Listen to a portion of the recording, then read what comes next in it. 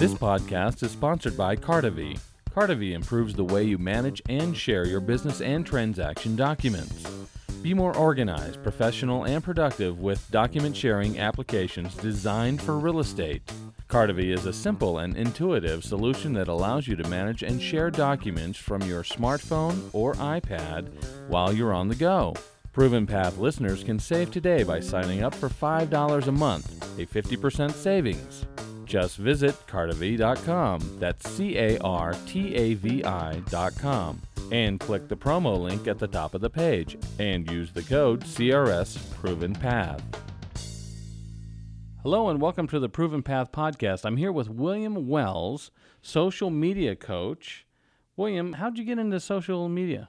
I've actually been involved with the internet from the early days, starting back in '93. Spent the last almost 20 years working in web development and search engine optimization. And back in the mid-2000s, when social media started to trickle into the picture, I saw it as something that was going to go somewhere and started trying to get some of my clients involved in starting to utilize it. My very first client was a real estate agent, and I think we put him online in 1994. It's interesting how as realtors saw this as something that was going to be beneficial to the industry. And, of course, word of mouth, it seemed by default I found myself working with realtors, and not that I chose that necessarily, but by default I began working with realtors, and it really gave me some insight as to how they were using the internet. And I got the opportunity to see things change as a result of the real estate industry. Realtor.com coming into the picture, and watching some of these other online MLS types of systems come and go. So it's helped me understand how realtors use the internet. And of course now with the introduction several years back of social networking tools and the use of social media, it helps me understand how realtors should be using that as well. It sounds like you've been writing a book because you've seen a lot of change come quickly. How fast is it changing? As fast as we're speaking right here. It's constantly changing. Yeah, I was doing a Social Media 101 workshop down in Tennessee, and I had my PowerPoint presentation up, and some of the links went to live internet views so that people could see real time what I was talking about. So in the morning, I'm going through, and at the time, the business pages had become a fan. That was the button. So all my screenshots had, I was telling them how to create a business page the right way. Become a fan was the button that people would click when they wanted to participate and be part of the page. So we broke for lunch, and about an hour later, we resumed with the workshop. And I was going into some more detail about this, and we hit the spot where I clicked on my PowerPoint presentation, become a fan. And what showed up, Facebook actually at that point rolled out a change, and suddenly business pages had this like button. Interestingly enough, in the morning portion of the presentation, one of the things that I stressed was this is changing on a regular basis, and it's very hard for business owners to tend to their businesses while trying to keep up with all the changes in social media. And in this case, it was Facebook proved me correct by rolling out this change, and everybody laughed, and we rolled on because it didn't change things too much, but it was just a point that in the morning everything was there, and in the afternoon everything was different. We're talking about real estate, and so what would your advice be for a realtor to do with their personal page and their business page? Should they have two? Absolutely. What people tend to try to do is keep their personal page out of the picture. And they don't realize that the moment you're on Facebook or the moment you're involved in social media in any way, and really you're involved in business, your personal side is available anyway. I think there's a balance in using a personal page along with a business page. One of the mistakes that I see so common, especially in the case of real estate, I have in my list right now close to 300 realtors who have personal pages and who I would have to ask to be a friend. What they don't understand is they're missing out on a lot of opportunities where their business pages are concerned. What's helpful for real estate agents to understand is the fact that there's a huge difference between personal pages and business pages. Give me some of the differences. Well, first and foremost, Facebook policy is that personal profiles aren't supposed to be used for business. Now, they're not necessarily cracking down on this, but what somebody doesn't want to do is rack up 3,000 to 5,000 friends and then suddenly find out that Facebook cracks down on you can't use your personal profile for business anymore. But more importantly, most every realtor out there has some sort of website or web presence, and over the years, it's always been important, statistics. They want to see, how many visits have I gotten today? How many people have looked at this listing, et cetera. And Facebook business pages actually provide that capability. There's an aspect of a Facebook page called Insights. Personal profiles don't have this. Insights are statistics. You can see how many people viewed a link or clicked on it or commented on it, how many people joined your page, how many people left your page at any given time. So it's a good way to track your efforts on the business side of things. On a personal profile, there's a max number of friends that you can have. That max at the moment is 5,000. I've seen realtors with 5,000 friends.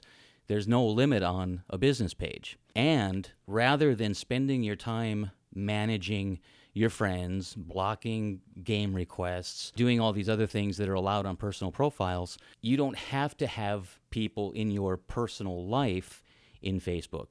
They can like your page. You may not even know who they are, which is a good thing. In your book, you reference 7 common mistakes.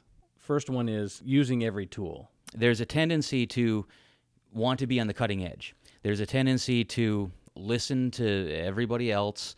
You attend a conference and somebody pushes this particular tool. You read some of your industry-specific publications and they're, suggesting this kind of tool. You talk to, a fellow real estate agents who may be using something for themselves and they swear by it. And so it puts an individual in a situation where they feel like they have to start trying everything. And that's one of the biggest mistakes that you can make. The thing about the use of social media with your business is it has to be used based on what your habits are. Granted, you may need to change some of the things that you're doing to bring some of this stuff in, but I've seen people start to use one thing, and then they'll hear about something else, so they'll start to use that, and then they'll hear about a third thing, and they'll start to use a third thing. It's not long before they have 4 or 5 different tools that they're trying to manage, and by doing that, they're managing none of them effectively. You have to look at what's being done in general.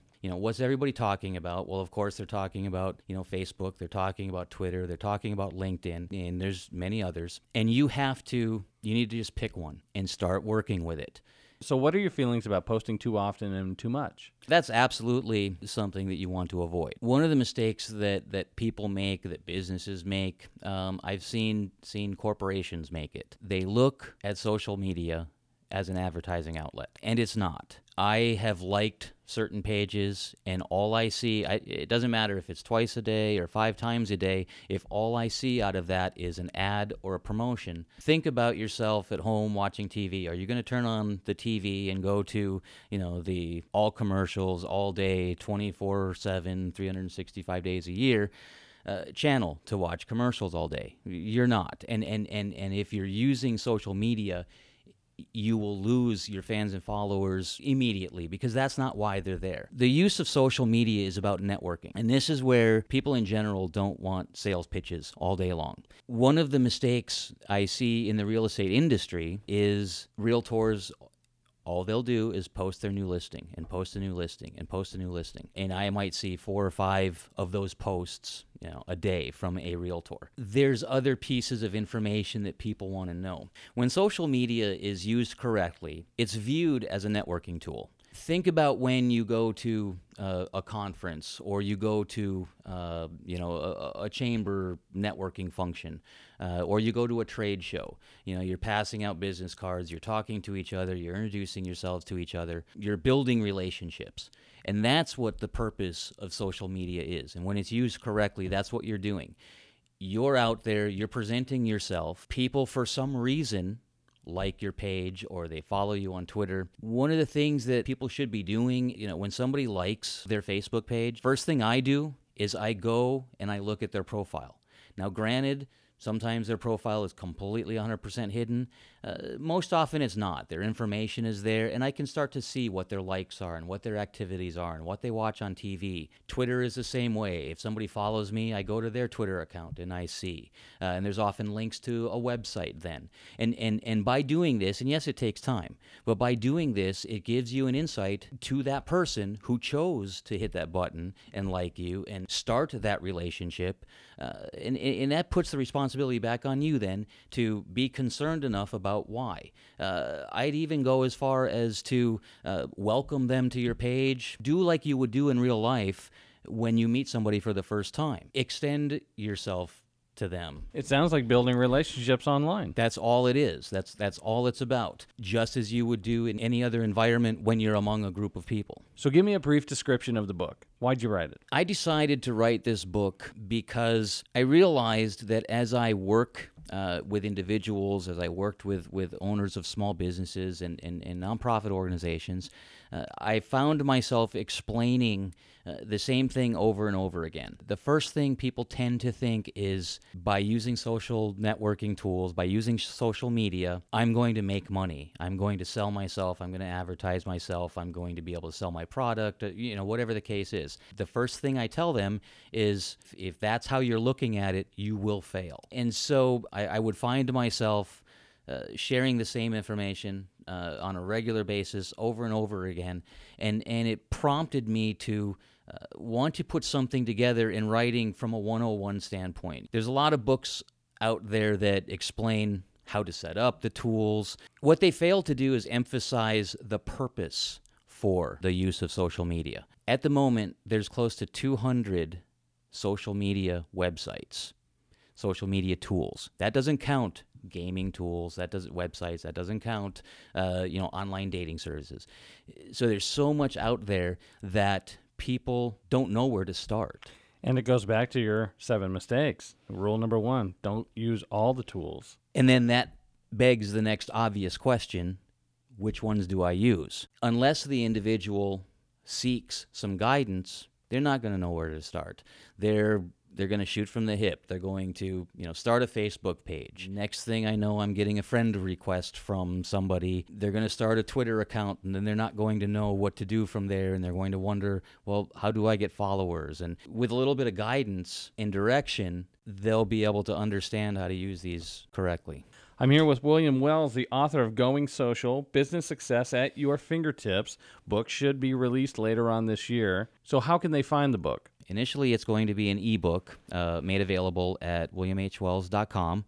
And then shortly thereafter, it's going to be published in print and made available probably through Amazon or the eBay bookstore. So if someone wanted to get a hold of you on being a social media coach, how would they get a hold of you? The best way for them would be to go ahead and visit www.williamhwells.com. So visit williamhwells.com, look for the book, Going Social, Business Success at Your Fingertips. I'm Mike Reed, and you've been listening to the CRS Proven Path Podcast. This podcast is sponsored by Cartavy. Cartavy improves the way you manage and share your business and transaction documents. The opinions expressed here are the views of the host and guests and do not necessarily reflect the views and opinions of the Council of Residential Specialists. Thanks for listening to the Proven Path Podcast. If you have any questions or topic suggestions for the show, send an email to solutions@crs.com.